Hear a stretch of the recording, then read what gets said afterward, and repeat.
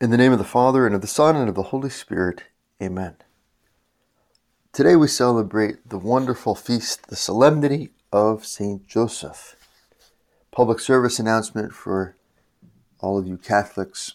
Even though it's a Friday in Lent, there is no abstinence that needs to be observed today. So go ahead and have some meat to help enrich the celebration of this great feast day.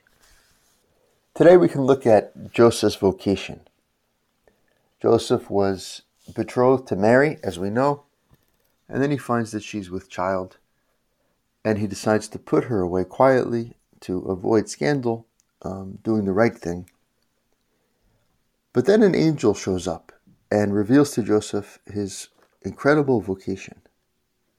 The angel of the Lord appeared to him in a dream and said, "Joseph, son of David, do not be afraid to take Mary, your wife, into your home. For it is through the Holy Spirit that this child has been conceived in her. She will bear a son, and you are to name him Jesus, because he will save his people from their sins." When Joseph awoke, he did as the angel of the Lord had commanded him, and took his wife into his home.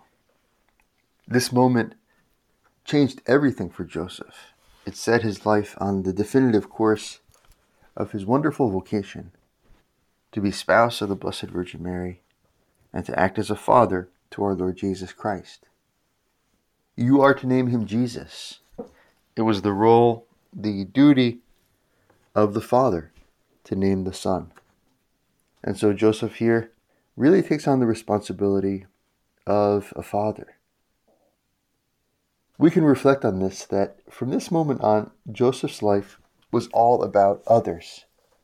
His life became unified by his mission to be a good husband to Mary, to protect and provide for her. His mission to be a good father to Jesus, to raise him, to educate him, to protect and provide for his son, who was also the Son of God. And this is something that our own Christian vocation, no matter what our specific vocation is, our own Christian vocation should give a real unity to our life. In a sense, we could say that we should always be doing the same thing. No matter what we're doing, we should always be doing the same thing, which is loving God, doing his will, and loving others.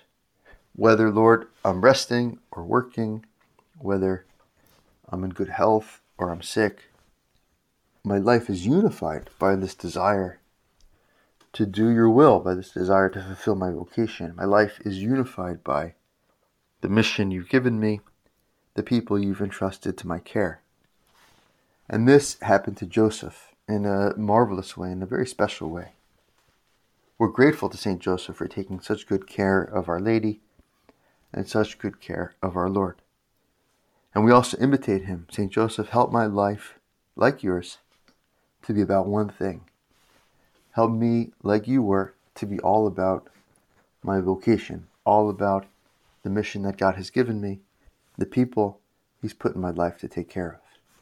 In the name of the Father, and of the Son, and of the Holy Spirit. Amen.